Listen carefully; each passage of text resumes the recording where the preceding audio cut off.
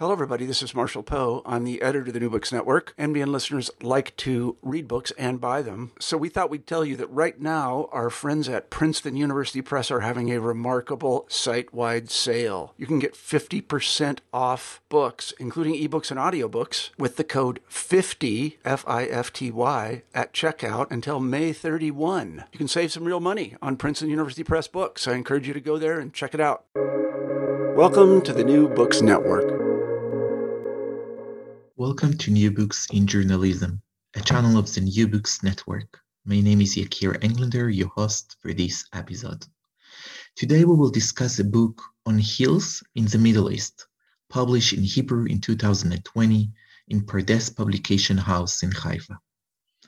On Hills in the Middle East is the first book of Ksenia Svetlova, an Israeli journalist of Russian origin who covered the Middle East extensively during the last 2 decades.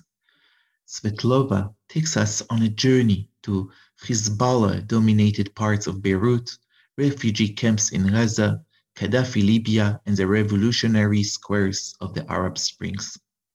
She describes the fateful events that had changed the face of the Middle East, such as the US invasion to Iraq or the Second Palestinian Intifada, rebel, and disengagement from Gaza from a unique point of view of female reporter, and explains the process that culminated in revolutions, armed conflicts, or peace agreements. On Hills in the Middle East ties together first-hand impressions, rare interviews with key figures such as Yasser Arafat and Sheikh Ahmed Yassin, the founder of Hamas, and experts' analysis of developments in the Middle East. Ksenia Svetlova is an Israeli journalist, researcher of the Middle East, and writer. She was born in Moscow and grew up in Jerusalem.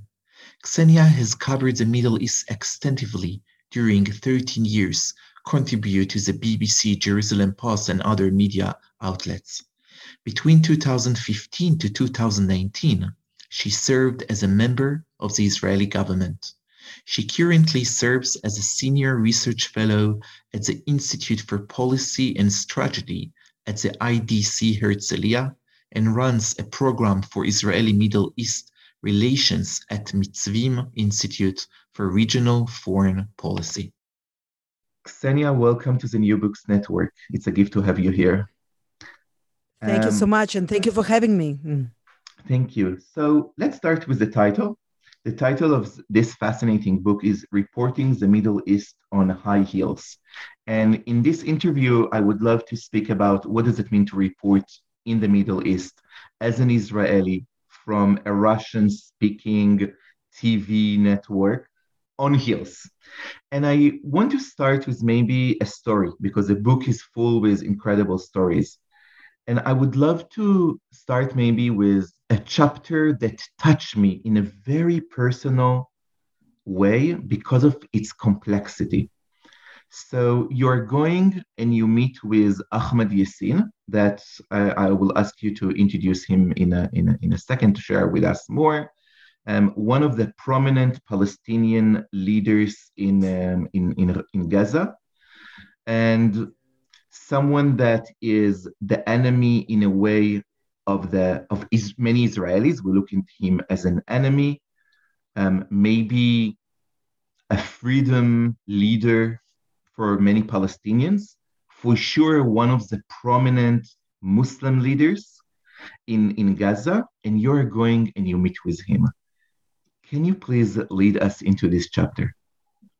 Right. So actually the story, which is, of course, very intense and at times even frightening. At least my mother was frightened after I came back and I told her where I was.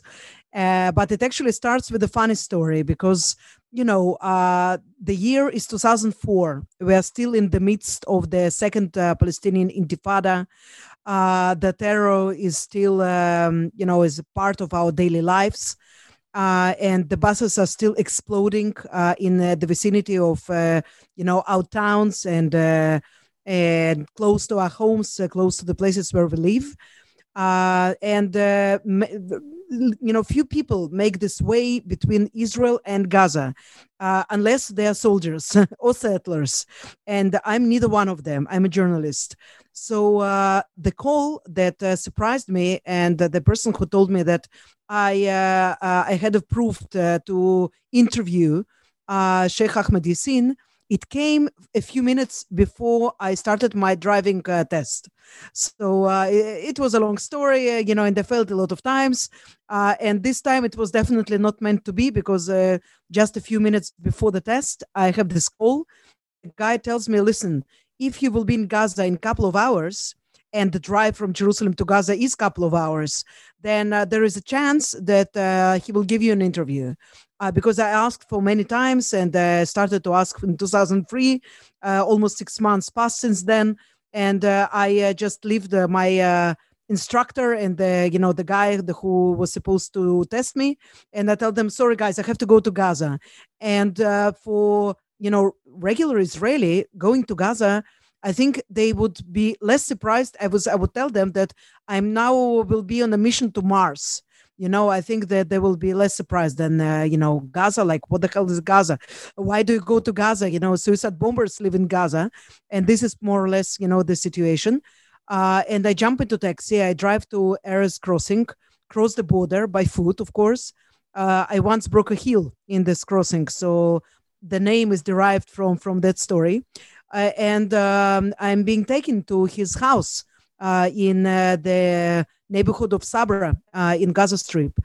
And I'm there, and I cannot still believe that I'm waiting to meet a guy who more or less sends suicide bombers into the buses that I personally take. So he's not some amorphical enemy that he exists, in some universe, and he does things that I do not entirely feel by myself as a human being. But this I definitely feel. I lost friends. I lost close friends even to terror. Of course, I knew, being an expert on Middle Eastern studies, I knew that Sheikh Yassin, he's a spiritual leader of the Hamas. He's also the strong man in this organization. And it's the decisions are being taken after consulting with him operationally. But the spirit of whether Hamas is going right now for the continuation of suicide bombings, well, then definitely, yes, he's the person to approve the policy. And here I am, I'm sitting and I'm waiting for him to arrive. I'm waiting for quite some time. There are also other people in the waiting room. And no internet. I'm preparing to my interview, but still, I'm still a little bit bored already. And then I hear some military helicopters that are flying just above the neighborhood. And I'm thinking, connecting the dots, and I'm thinking, yes, the Israeli government actually already took the decision to eliminate, this is the clean language that the politicians and the army men usually use, vis-a-vis their enemies, eliminate, just say kill. This is what it is. And I thought that, well, maybe they will decide to eliminate him right now when I'm in his house, and he's actually not at home, but I am. Do they even know that I'm here? I don't think so, because I did not notify anybody. So you do not notify the military that you are going to meet now with Sheikh Ahmed Yassin? No, I'm a journalist. I am not supposed to notify them on every step they take. Of course, they knew I'm in Gaza because, I'm crossing the border, and they have the register that, Ksenia Svetlova is in Gaza Strip. But where is she in Gaza Strip? So, I didn't understand exactly how, does it work, and whether, they know or not know that I'm inside.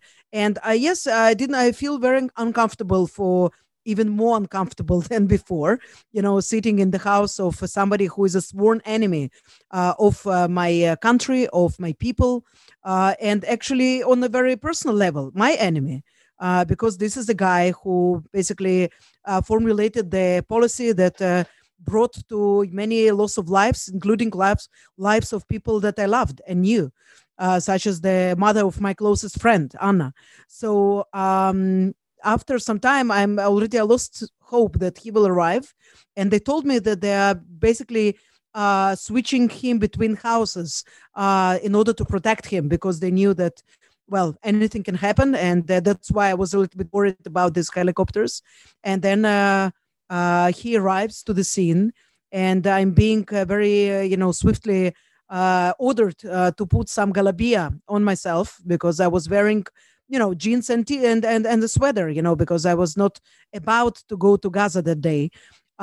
Usually I adopt my clothes to what is accustomed, what is, the, what is the, basically people wear and women wear in the place that I'm going. Not that day. So I'm wearing this galabia. I'm trying to put this scarf on my head that I'm not practicing that quickly. And then they're just rushing me to meet him,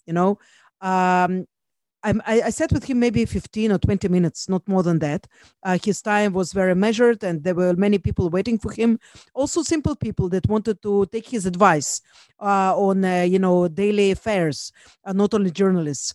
And during these 15 minutes, I cannot say that I was really surprised by things that he said. Because he said more or less the same things that he was saying to all of the journalists, and he met many of those. But I was looking into his eyes, and I was trying to basically also asking the question and understand what he's saying, which was not very easy, because he had cerebral paralysis, and his voice was sometimes hard to understand and comprehend. But I was also looking to his eyes and trying to understand, who is this person? Who is this guy who is sitting in front of me and very calmly says, yes, we will continue fighting you. Yes, we will continue doing this to the judgment day. This until this day, and it gives me chills. I do not think that I was so thrilled at the moment, because I was focused on my work. But on my way back from Gaza, I thought like, okay, today I met evil. I met pure evil, because he was speaking about civilians like myself, who live in Jerusalem, ride the bus, go to their daily business. And he didn't refer to them as civilians. There were no civilians for him as the leader of the Hamas. And so I think also today, as for the leaders of Hamas today, they do not differentiate between civilians and non-civilians. Everybody is a civilian. Everybody is a military. Because we are either, members of the families of the military people, or, or we serve by ourselves in the army. And therefore we are part of this military machine. And although I do understand the logic of his words, but the outcome of this, that you basically have to kill everybody. You have to fight and kill and, just cut the flesh of your enemy. Well, this was, for me, as somebody who supports, the two-state solution, supports the peaceful, resolution of the conflict between our nations. It was, as for the human being, as for myself as a journalist, it was very difficult to hear this and to experience this. So thank you so much. And so many questions are coming even from this short and short story. And I want to walk a few steps with you and to learn about your work and about your observation. So maybe we will start with the fact that you are a journalist, but you are an Israeli journalist, and you are an Israeli journalist who the main audience are Russian speakers, immigrants to Israel, right? And I wonder if you can say a little bit more about, because when we think about journalists, I think many of the listeners, myself too, we think that journalists would like to be objective, or at least this will be the attitude when they come to meet with people. But then I'm asking myself, how, Ksenia, you can be objective or even try to, when you are part of this conflict and you're part, as you said, you lost Anna as a friend, and so many Israelis who are there in the conflict. Of course, if you would be a Palestinian journalist, it will be exactly the same, just from the other side.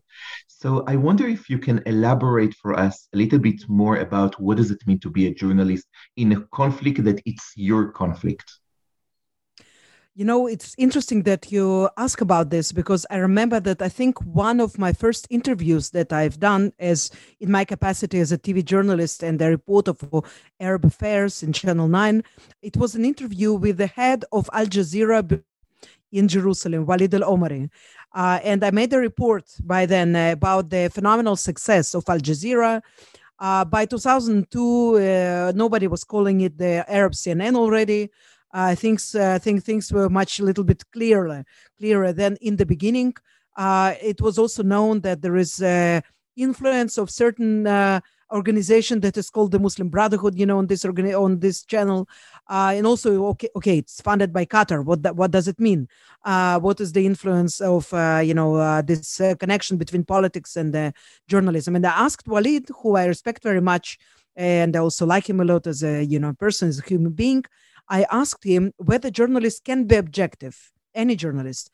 And he told me no, that he did not believe in 100% of objectivity in nobody, because each and every one of us, we are a product of our countries, of our cultures.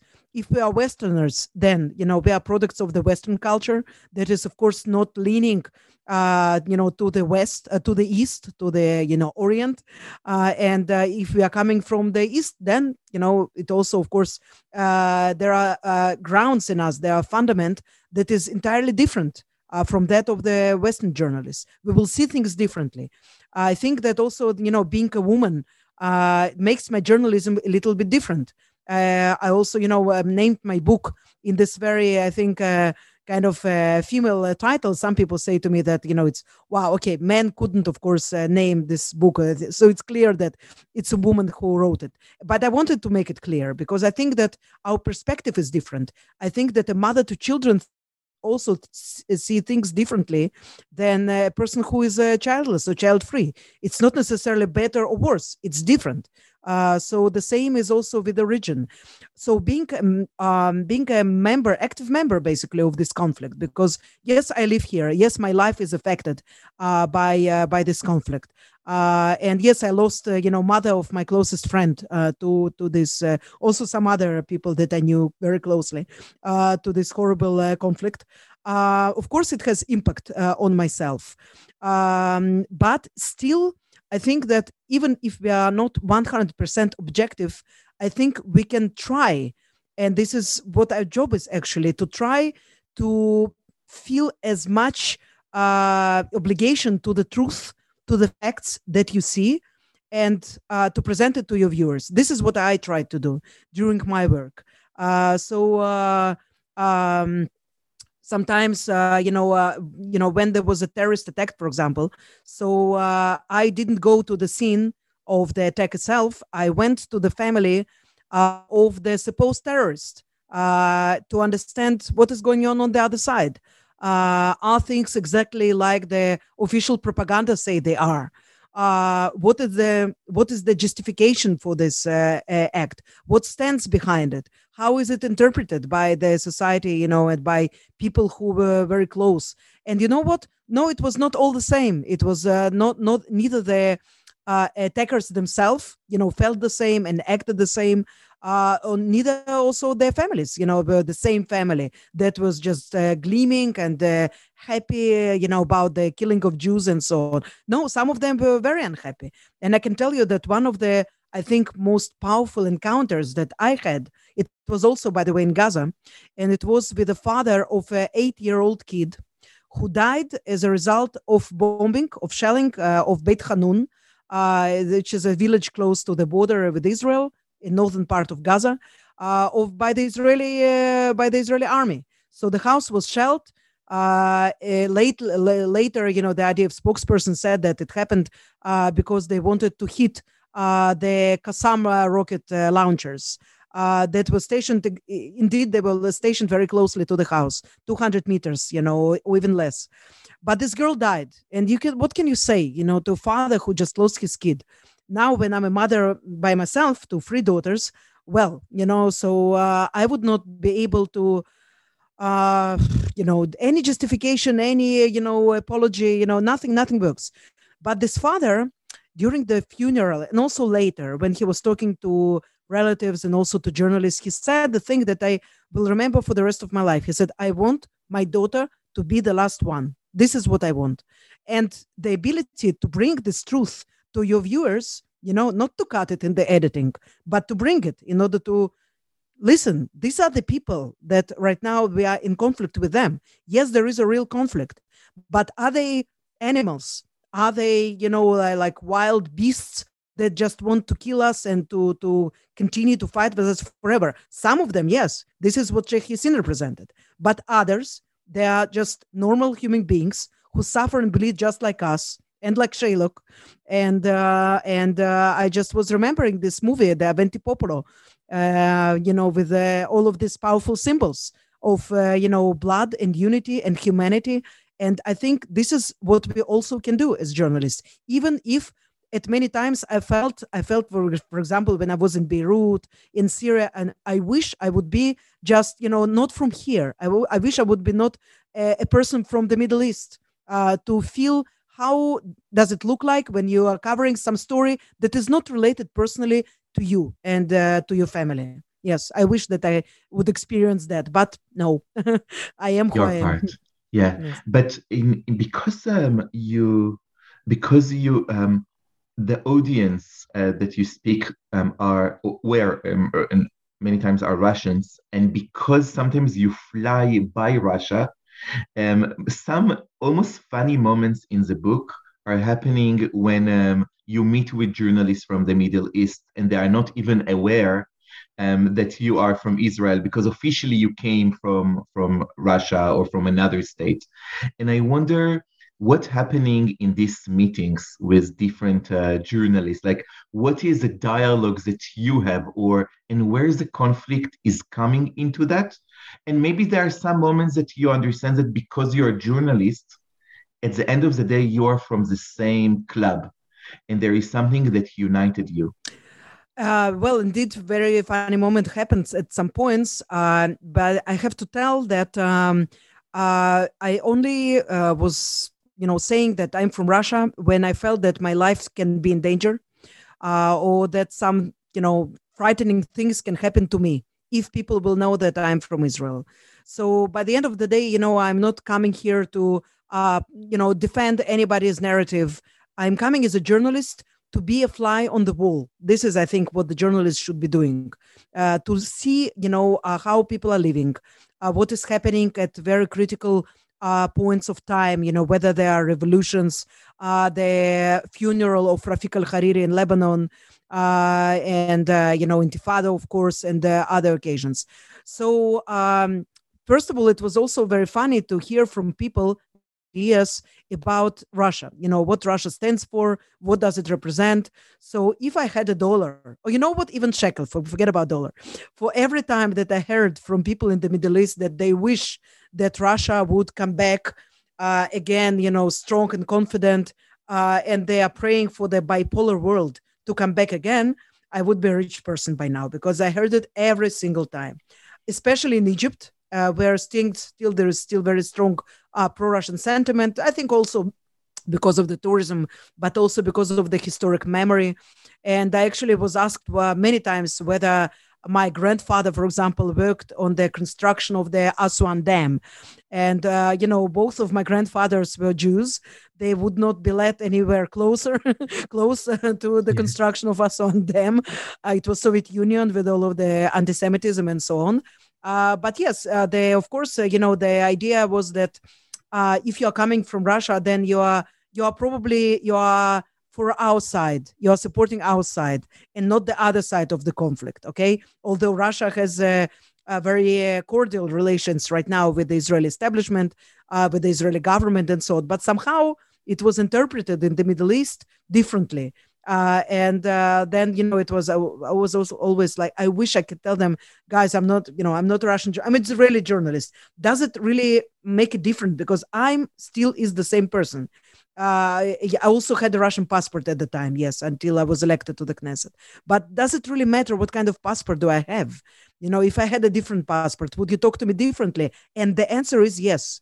People will talk to you differently when they will hear that you are somebody who they attribute to the enemy's camp, or that you are somebody who is not only neutral.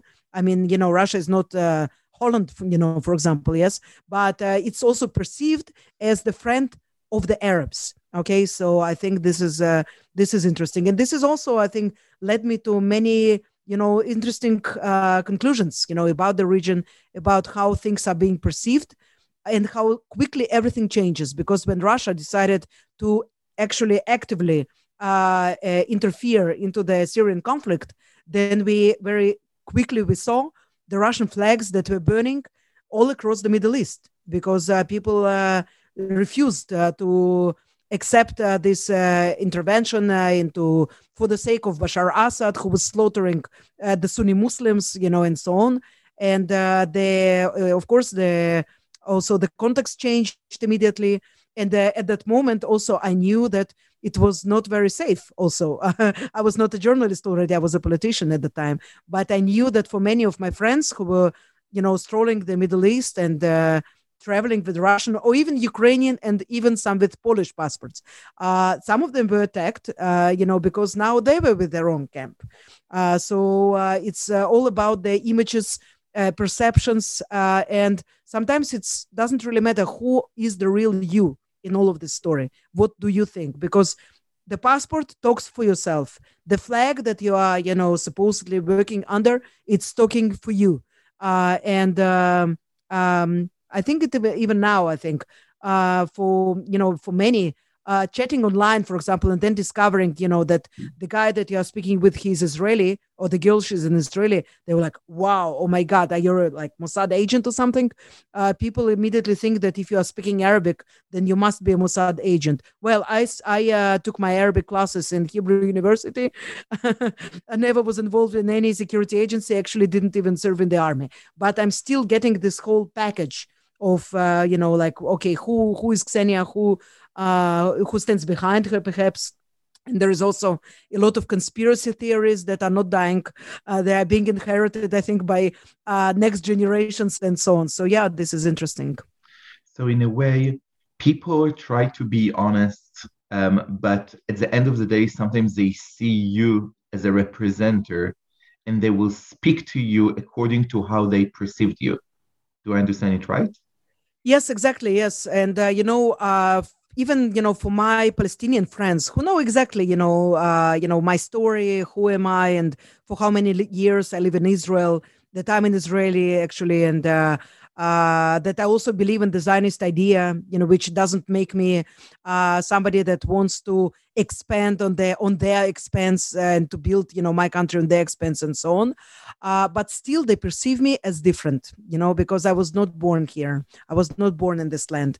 And I can tell you also that I do feel that although I'm an Israeli, my perception of them is different. My perception of the Arabs is different.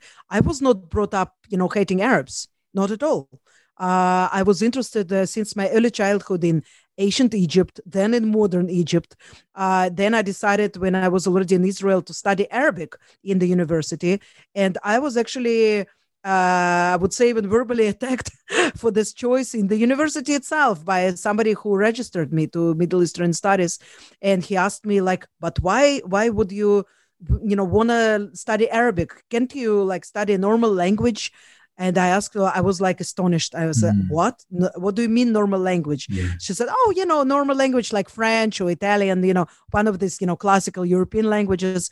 And I was like thinking about it seconds. And I told her, listen, if you can prove to me that we share a border with France, Italy or Spain, then perhaps I will reconsider. But we are bordering with Lebanon, Syria, Jordan, Egypt, and Palestinians. So I think it's a smart choice to study Arabic. We have to understand each other. Yes. So, and much more Arabs understand Hebrew than we do. I'm talking about, of course, Israelis and Palestinians, not about, for example, Libyans and Israelis. Yes. So yeah, I think, but again, I think my interest, it was very clean. It was very different. It was not militarized. I did not study Arabic in order to know my enemy, because I was growing up in the 90s. I went to university in the 90s, soon after the Oslo Accords, and there was this atmosphere of optimism that things can work out between us. Yeah. So then it's bring me to the next part of the title, reporting the Middle East on high heels. So you mentioned that there is a place as a journalist to be a woman journalist, and I wonder if you can speak more about that. Like when you compare, I mean, you have many men journalists, and I wonder what it means to be a female journalist, how you perceived when you ask for, even before you even meet with the leaders that you are going to meet, like it's like how you perceived by the people that you ask them to meet with the leaders. How many other women journalists, maybe from the Middle East, you meet? This was something because many of the stories is about journalists who are men or perceived as men. So I wonder about that. And also, as you mentioned before, you said something fascinating about that. Maybe because you're a woman, maybe something about the dialogue is also more feminine. And I wonder about these elements, if you can share with us. Yes. First of all, I have to tell you that I never knew when I was growing up back then in Moscow that the thing that I wanted to do in my life, and I wanted to be a journalist since like maybe 9 or 10 years old. This is something that women should not be doing. That it's a prerogative of a man to go to explore cultures, to travel somewhere else, also to cover, if you need, then you have to cover the armed conflicts. This is part of the deal, of course. And only when I was already a journalist by myself in Israel, I understood that actually there are very little women around me, doing the same that I'm doing. And it was strange for me because I thought, like, why is that? I think that maybe partly it's because of the still militaristic society that we are living in Israel. And when you're covering the Middle East, when you're covering the Arab affairs, somehow, even if you are not described as the military journalist, we have the army correspondent title here in every editorial room. You will always have the army correspondent. You will have the Arab affairs correspondent. But who are the Arab affairs correspondent? Many of them are also coming from the unique, units from the army who were dealing with intelligence, and analysis, of the Middle East. So many of them are men. The majority of the people until very recently who were working in these units were men. So it was inevitable that, after that, when they're going and they're, searching for a job for themselves, then you will have more men than women. I didn't know about this, so I came from the same kind of a career channel that I would do the same if I would stay in Russia. I would go to the university, study, journalism, and perhaps also the language, the Arabic language, and then try to, search for some job. And this is also what I did in Israel. Only later I understood that it was very unique and unusual for, country where, I was making my career. But actually in field, I met many women journalists. And many of them were Arab women journalists everywhere, from Lebanon to Gaza. Actually, there were two stars at the time when I was very active, as a reporter. There were two stars on Al Jazeera, Heba Akila, whom I met, of course, correspondent of Al Jazeera in Gaza, and Shireen Abu Akleh. She was reporting from Ramallah and East Jerusalem. And it was like normal, so they're working and also I'm working. So I never thought that it was something that is peculiar. I only began to understand that there is some problem, not so much for the people whom I meet, but the people for whom I work. When I had my twins, so they are 12 years old today. And I was, in the, already quite a successful journalist with quite a few, things that I've done, quite a record.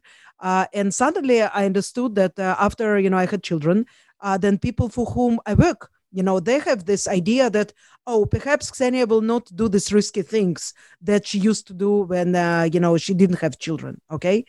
And perhaps she should be doing something else. perhaps not the same job that she used to do before. And it was the only job that I wanted to do. I didn't want to be an anchor or a chief editor or, any of these things, because I liked what I'm doing and I was good at it. So it took some time also to prove to them, that, I'm the same person.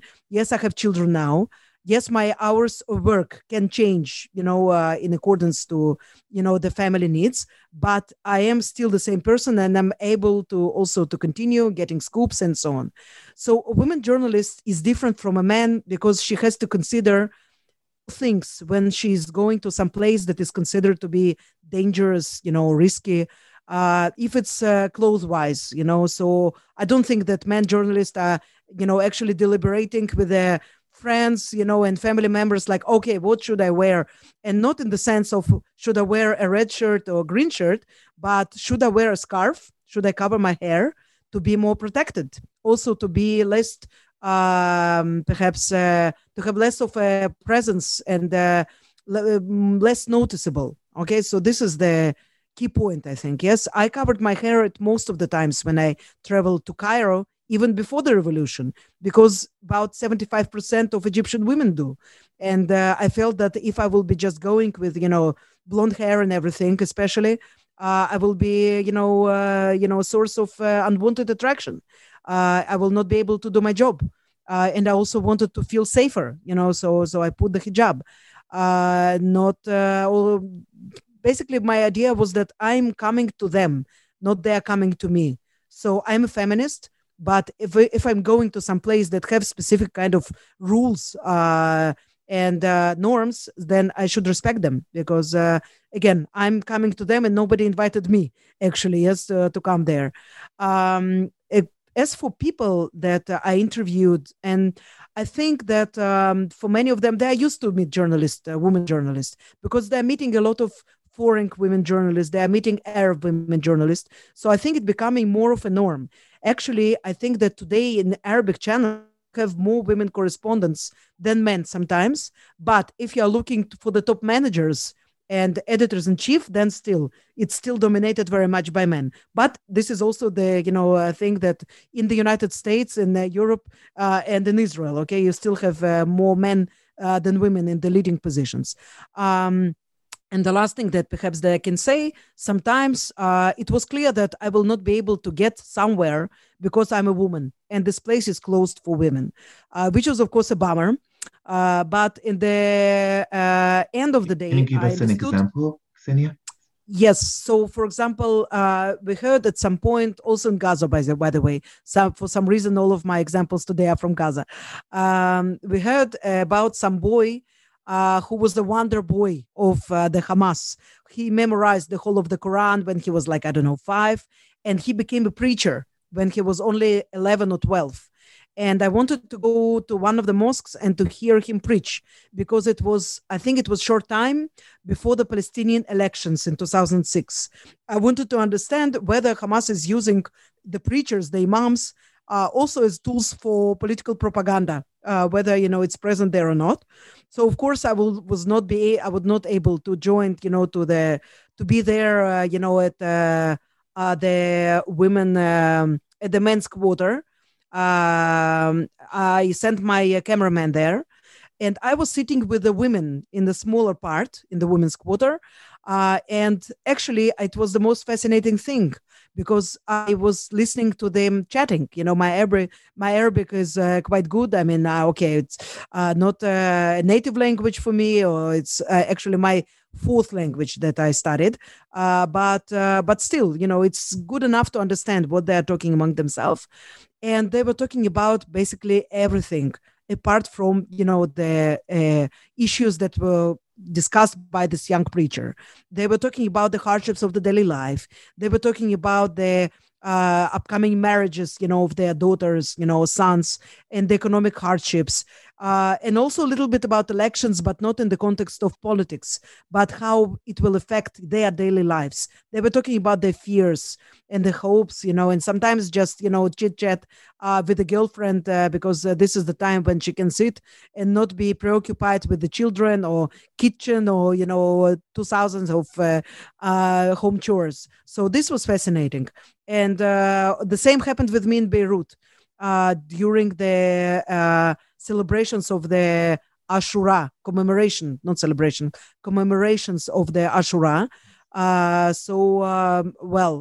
was again sitting with the women, and I was surprised to see them a little bit more in control, because the men were weeping like crazy and they were fainting. They were weeping, of course, for Imam Hussein, the grandchild of the Prophet. And the women, because they had to care for the young children who were running here and there, and they had to know that, they are okay. They had to feed them. So they were kind of more restrained. They showed more restraint. Also because it's not that good for a woman to like weep publicly, and so her voice will be heard and so on. But this kind of nuances, you can only experience them if you are sitting with the women at this point. And this is something that men would not be able to do. So I guess there were some moments when I felt like frustrated because I cannot go where the men are going. But I was also had the liberty to explore more precisely of the women. And I think this is great because it's being overlooked so many times. And is it something that you also brought to your audience in Israel? Because the book, most of the interviews that I think, or all of them are with men. And I wonder about this unique place that you have the entrance to the women and to bring the voices of the women, as you just shared now. How much it's part of the narrative that you are bringing back to the audience in Israel? It was always very important for me to bring the voice of the woman. And yes, while it is right that most of the high-profile interviews that I made, they are with men, Yasser Arafat, Sheikh Ahmad Yassin, the leaders of the Muslim Brotherhood, because what can you do? They are men. But there are also many voices in the book also. And of course, when during my journalistic work, when I brought the voices from the street of ordinary women, I have this, story which I absolutely love about Tunisia, where I not only that I had no difficulty to find women to interview, but they were basically whisking the microphone from me, and they were saying, "Yes, I want to talk." And this was not only secular women from the high end, but there were also women in scarves that were representing the Ennahda party, the Islamist party. It just, I think, indicated the degree of liberty that people in this country felt. Also, between themselves, within their society, and towards myself, a foreign journalist, that they felt absolutely, positive and at ease with the presence of reporter, talking to a reporter. This was absolutely wonderful. One of the personal stories that I can share about women is about a young girl in Egypt who escorted me out of the city of Dead, where I got completely lost. And she just took my hand, and we walked for good 30 minutes out of the city of Dead. There were no taxis around, no anybody. He just brought me to one of the central streets. And then I found out that she had to go exactly the opposite way. But she was kind enough to, and she didn't beg for money. I gave her some, but she didn't beg for money. She didn't ask for this. She just did it because she felt that I was lost, and she was kind. That was it. So I think that is the most representative story. Is much more interesting, actually, than this, interviews with almighty leaders and imams and, I think it's also give audience of Israelis to understand that not everything that is happening there on the other side is only about, the military and the conflict. But what I love about the book, one of the many things, is how much it's about humanity. You meet with people and you bring the stories, the flavors, the complications. And it led me to my next question. And I want to come back to your meeting with Sheikh Ahmad Yassin. Ahmad Yassin was a sheikh. He was a religious leader. Many people say that the best way to do peace in the Middle East will be if the religious people in Israel will meet maybe with the religious people in Palestine, and they will have some common language around the values of Islam and of Judaism. And when I think about Sheikh Ahmed Yassin, and maybe it will be a personal part, but I grew up in an ultra-Orthodox community in Israel, and so TV is not part of the narrative. And I remember when I think it was my mother when she saw a picture of Sheikh Ahmed Yassin. She said, like, "Oh, he looks like a Kabbalistic rabbi, a Jewish mystical Mizrahi rabbi, like Rabbi Kaduri, the Baba Sali, and others." And maybe it's true. Maybe, I mean, it's true. And I wonder from your experience, first about this role, and also one more thing that you said that really struck me. And I wonder how a person that, as you said, when you come to interview Sheikh Ahmed Yassin, people came to him to get religious advices, which means that they saw him as a person that they want to come to get maybe compassion, to get love, to get relationship with Allah. And then you say, I looked at his eyes and I saw hate. And this confusion, I wonder if you can share with us more. Well, I also have some, I would say, affiliation with at least with the religious educational system, because I studied in religious school in Israel. It's a long story. It was basically a result of governmental policy of putting as much of new immigrants to yeshivas and religious schools. And the religious Zionist party, Mafdal, was in the Ministry of Education back then with Blum Hammer. So then it happened. I'm not sorry for that. I'm actually happy for that, because I think I learned things that I would never study elsewhere. And I think it completes me as a person, as a Jew also. But I think I'm grateful, because as a journalist later on, it gave me some leverage, because I do understand, where are these people coming from what kind of postulates or from what kind of motives, are they coming and they are acting. So it was easier for me, for example, to cover the disengagement from Gaza, which was also, I think it was very powerful. It was very painful for the Israeli society, although we are talking only about 8,000 people. And I also described the sense of freedom that many Gazans felt the day that also the settlers and also the military people were gone, because they were just able to drive freely from north to south and from south to north, and we're just driving all day long in the huge. Yes, the chapter is fascinating, like visiting family members and yes, and go we're just driving. Right. We're just driving. Just Things driving. that you and I can do easily if we go out from the house, and these people were not able to do this. But I understand those. I understand also the people who felt, because they were taught for the most part of their lives that the land is sacred. That you can also, you can shed blood for your own blood, for the sake of the land. And this is something that you cannot bargain on. So I think that here lies basically the danger and not the benefit for any future compromise. I think it should be detached completely from religion, because when you start to talk about religion, then it's easier to find the points of disagreement than common ground. Yes, we are talking about Abrahamic religions. Yes, now I think it's especially there is a focus on it due to the Abrahamic Accords that were signed, with the United Arab Emirates and Saudi Arabia. But if we are talking about religious leaders, then they are not only religious leaders; they are also political leaders. There is a lot of politics in all of that. So therefore, for example, we are talking about something else altogether. The recent visit of the Pope to Iraq. I felt that there was no impact. It was great visit. It was emotionally, it was, amazing see him in the ruins of Mosul, and praying here, there in the church. It's all very important. But will he change the course of events? Will this visit actually, influence and end the sectarianism, for example, in Iraq?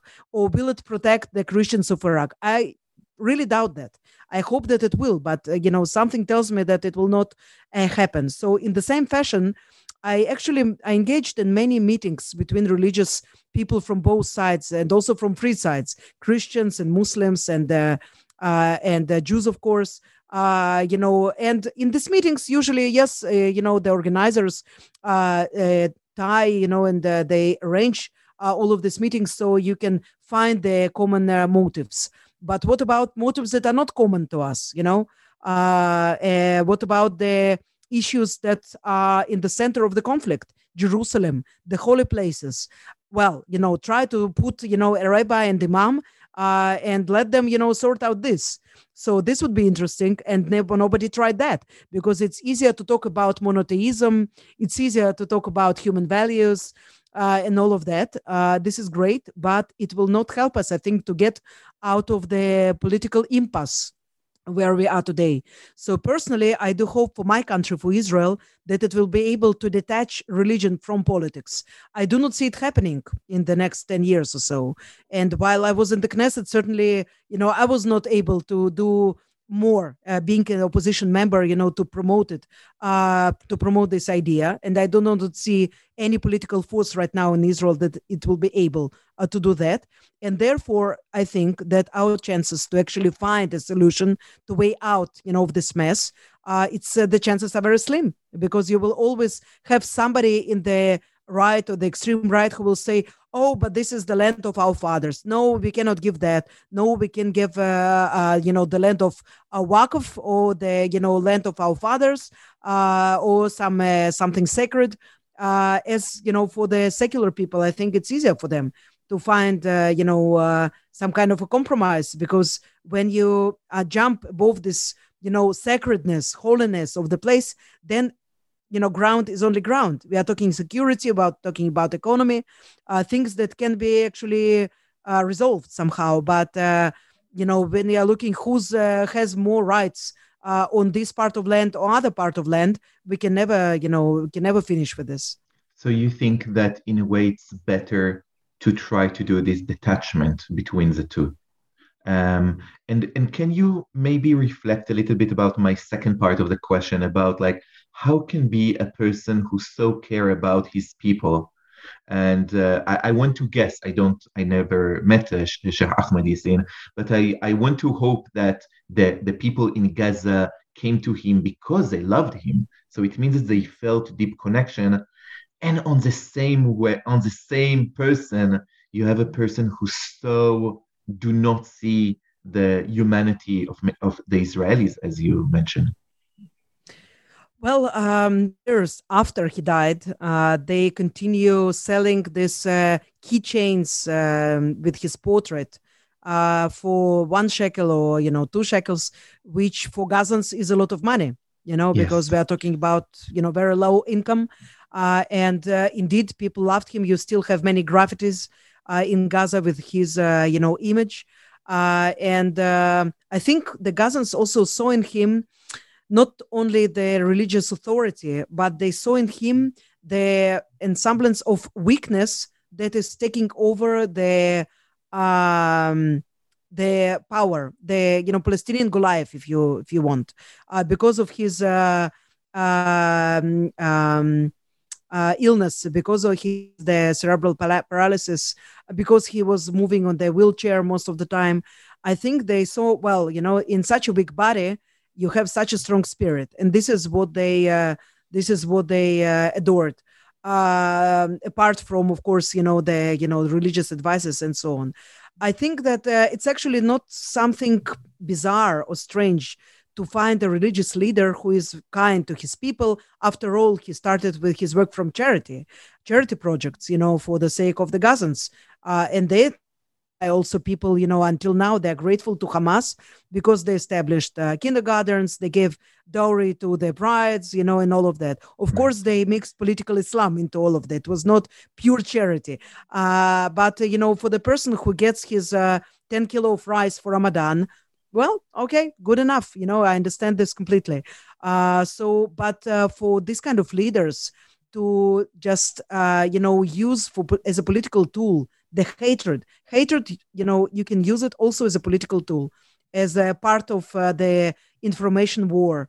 And in the end of the day, you incite so much against the other, then you also, you start to believe in it. You start to believe in it yourself. After all, Yassin, unlike many guys today who were born after the Intifada and they've never met an Israeli.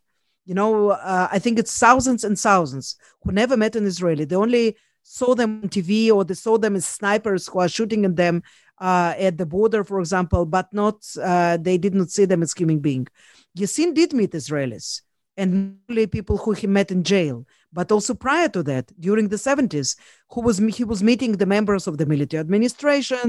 He was meeting the, researchers, and he knows Israelis. He knows that they are not Satans, they are not diabolic or something like this. But he chose intentionally to present them in this kind of way because we are talking about politics. It's not merely religion, So I believe that at some place there are religious leaders who are not politicians, but they also lack the political power.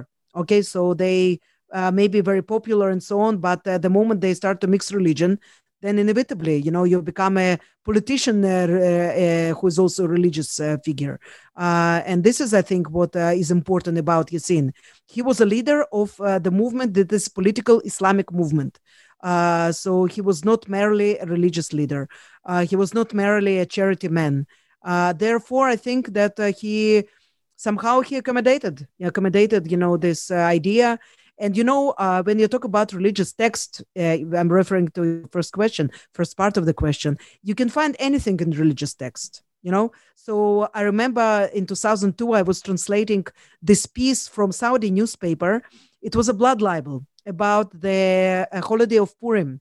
And that the Jews, according to this horrific article, they were using blood of the Muslim and Christian babies in order to bake the Homentashen, And I was reading it. It was also in the midst of the Intifada. I'm saying, like, for God's sake, you just, putting more fuel to these flames. This was a Saudi newspaper. It was spread, to many other countries. And right now, other researchers, Saudi researchers, they are all about Abrahamic religion, peace and love. We do not have any problem. Even Al-Aqsa is not that important for us. So it means that with politics, with the help of politics, you can interpret any text, you can write any fatwa. It doesn't matter at all, what was written before. Somebody, especially in Islam, because you do not have this institute of Pope, you can write one thing, and after that, you're writing another thing. It's all accommodated. Thank you. So today we focus on Gaza, but actually in the book we have, just to tell the people, we have your visits and your interviews from Egypt and from Tripoli and from Beirut, and it's lead me to the last question. Israel, is it part of the Middle East? And maybe help us to understand. I think that my short question hold so many layers that can be there, right? How much we are part of the Middle East, how much we are walking into becoming part of the Middle East, and how much the Middle East look at Israel. Because Sheikh Ahmed Yassin, I think that he said in the interview, he said, you do not belong there. You do not belong here. It's go back. And I wonder, is there start to be change toward Israeliness now that, second, third generation of Israelis are born in Israel? Are we starting to become part of the Middle East? Our music becoming more Middle Eastern? Our food become more? So I wonder, where are we? This is a great question, first of all. Do we have 5 hours now to discuss it? 5 minutes. Okay. I recall this fascinating discussion on our Moscow kitchen in 1991, very shortly before we were about to leave, between my mother and some friends that were always set to leave to Israel. We didn't know how does Israel look. We didn't have any image of this is Israel. So some, were arguing that Israel is more influenced by US, therefore it's more like US. And others were saying that, no, it's more like Europe. Surprise, it's more like Middle East, And sometimes, the Israelis do not have this luxury that I had to actually explore the region and to visit many parts of it. But if they had this opportunity, they would find out that many of the places in the Middle East resemble, us, resemble our cities, resemble our way of life completely. When I was strolling in Beirut in the Corniche, and I was, looking at this, crumbling buildings that were renovated, but some of them were not. and you see, you hear the sounds, you have the touch of the modernity, but also the ancient world here and everything. I felt that I will be ending, if I'm going to the south from Beirut, I will be ending in Tel Aviv, because also the kind of freedom that the Beirutians had in how they dressed, how they acted, it resembled me a lot also, the Tel Aviv, also not Yafo, specifically Tel Aviv. And this was great. It was, this feeling that, well, yes, I know this place. It's not foreign to me. And the more I travel, the more I understand how much we are part of the Middle East. And I think that also the Middle East is coming to the same conclusion, So what now? It's 17 years after the killing of Sheikh Ahmed Yassin. I can tell you that I think also many of his party members, they also understand now that there is no going back. There is no pushing the Israelis back to Europe and the US and Africa and North Africa and whatever, because it will never happen. These people are now, they're, living in the Middle East. What worries me, Israel becomes more like a Middle East, also in sense of corruption. I don't know if Levantinism is the correct term here, but this kind of sense that, okay, we do not have to be perfect. We just can do something, and let's hope that this will work. Let's hope that this will work. So this is something that also I think that is becoming more and more part of our, political culture and, otherwise. But yes, definitely the sounds, where we didn't even talk about, half of the Israeli population, of the Jewish Israeli population, that are originated from here, and in my book, I write a lot about the Jewish history that is scattered here across the region. And I was going there and I was saying, how come in my university, when I was studying the Middle East, I never knew about it. They never taught me, this part of Middle Eastern history, which is also Jewish history. And it seems that the Middle East is coming to terms that its history is also the history of the Jewish nation. And therefore you have now these projects, from Cairo to Beirut to Dubai, establishing new synagogues, repairing old synagogues, cleaning the old Jewish cemeteries, and so on. The Middle East is finally, I think, begins to come to terms with its Jews. And perhaps in the later stage also with the state of Israel. Of course, I believe that only if the Palestinian-Israeli conflict will be solved, we will be able to really integrate, into our neighborhood. Integrate without, stopping being ourselves. Of course, this is what I mean. But yes, I think that we are on our way there because it's been already over 70 years. And because we are from here after all. And even those from us who aren't, like myself, I was not born in the Middle East, but I think that this is my home, more the region, I mean, not only specifically the country. I feel at home in the Middle East. This is what I think is important. I feel that I'm at home here. I feel at home when I land in Cairo airport. I feel at home when I'm, strolling the Corniche of Beirut, and in the Al Hamidiyya market in Damascus, or in some nice, cafes in Ramallah or in Gaza. And I think that, I would like for that to be the vision of, people from this region feeling at home at once another, and not living their life behind the fences and the walls. Wow. So we will end with these words and we'll say amen. And thank you so much, Ksenia, for joining us today for the New Books Network. And thank you so much for writing the book, Reporting the Middle East on High Heels. Hopefully very soon in English too. Thank you very much, Yakir. Thank you for this fantastic interview. It was a pleasure to be here.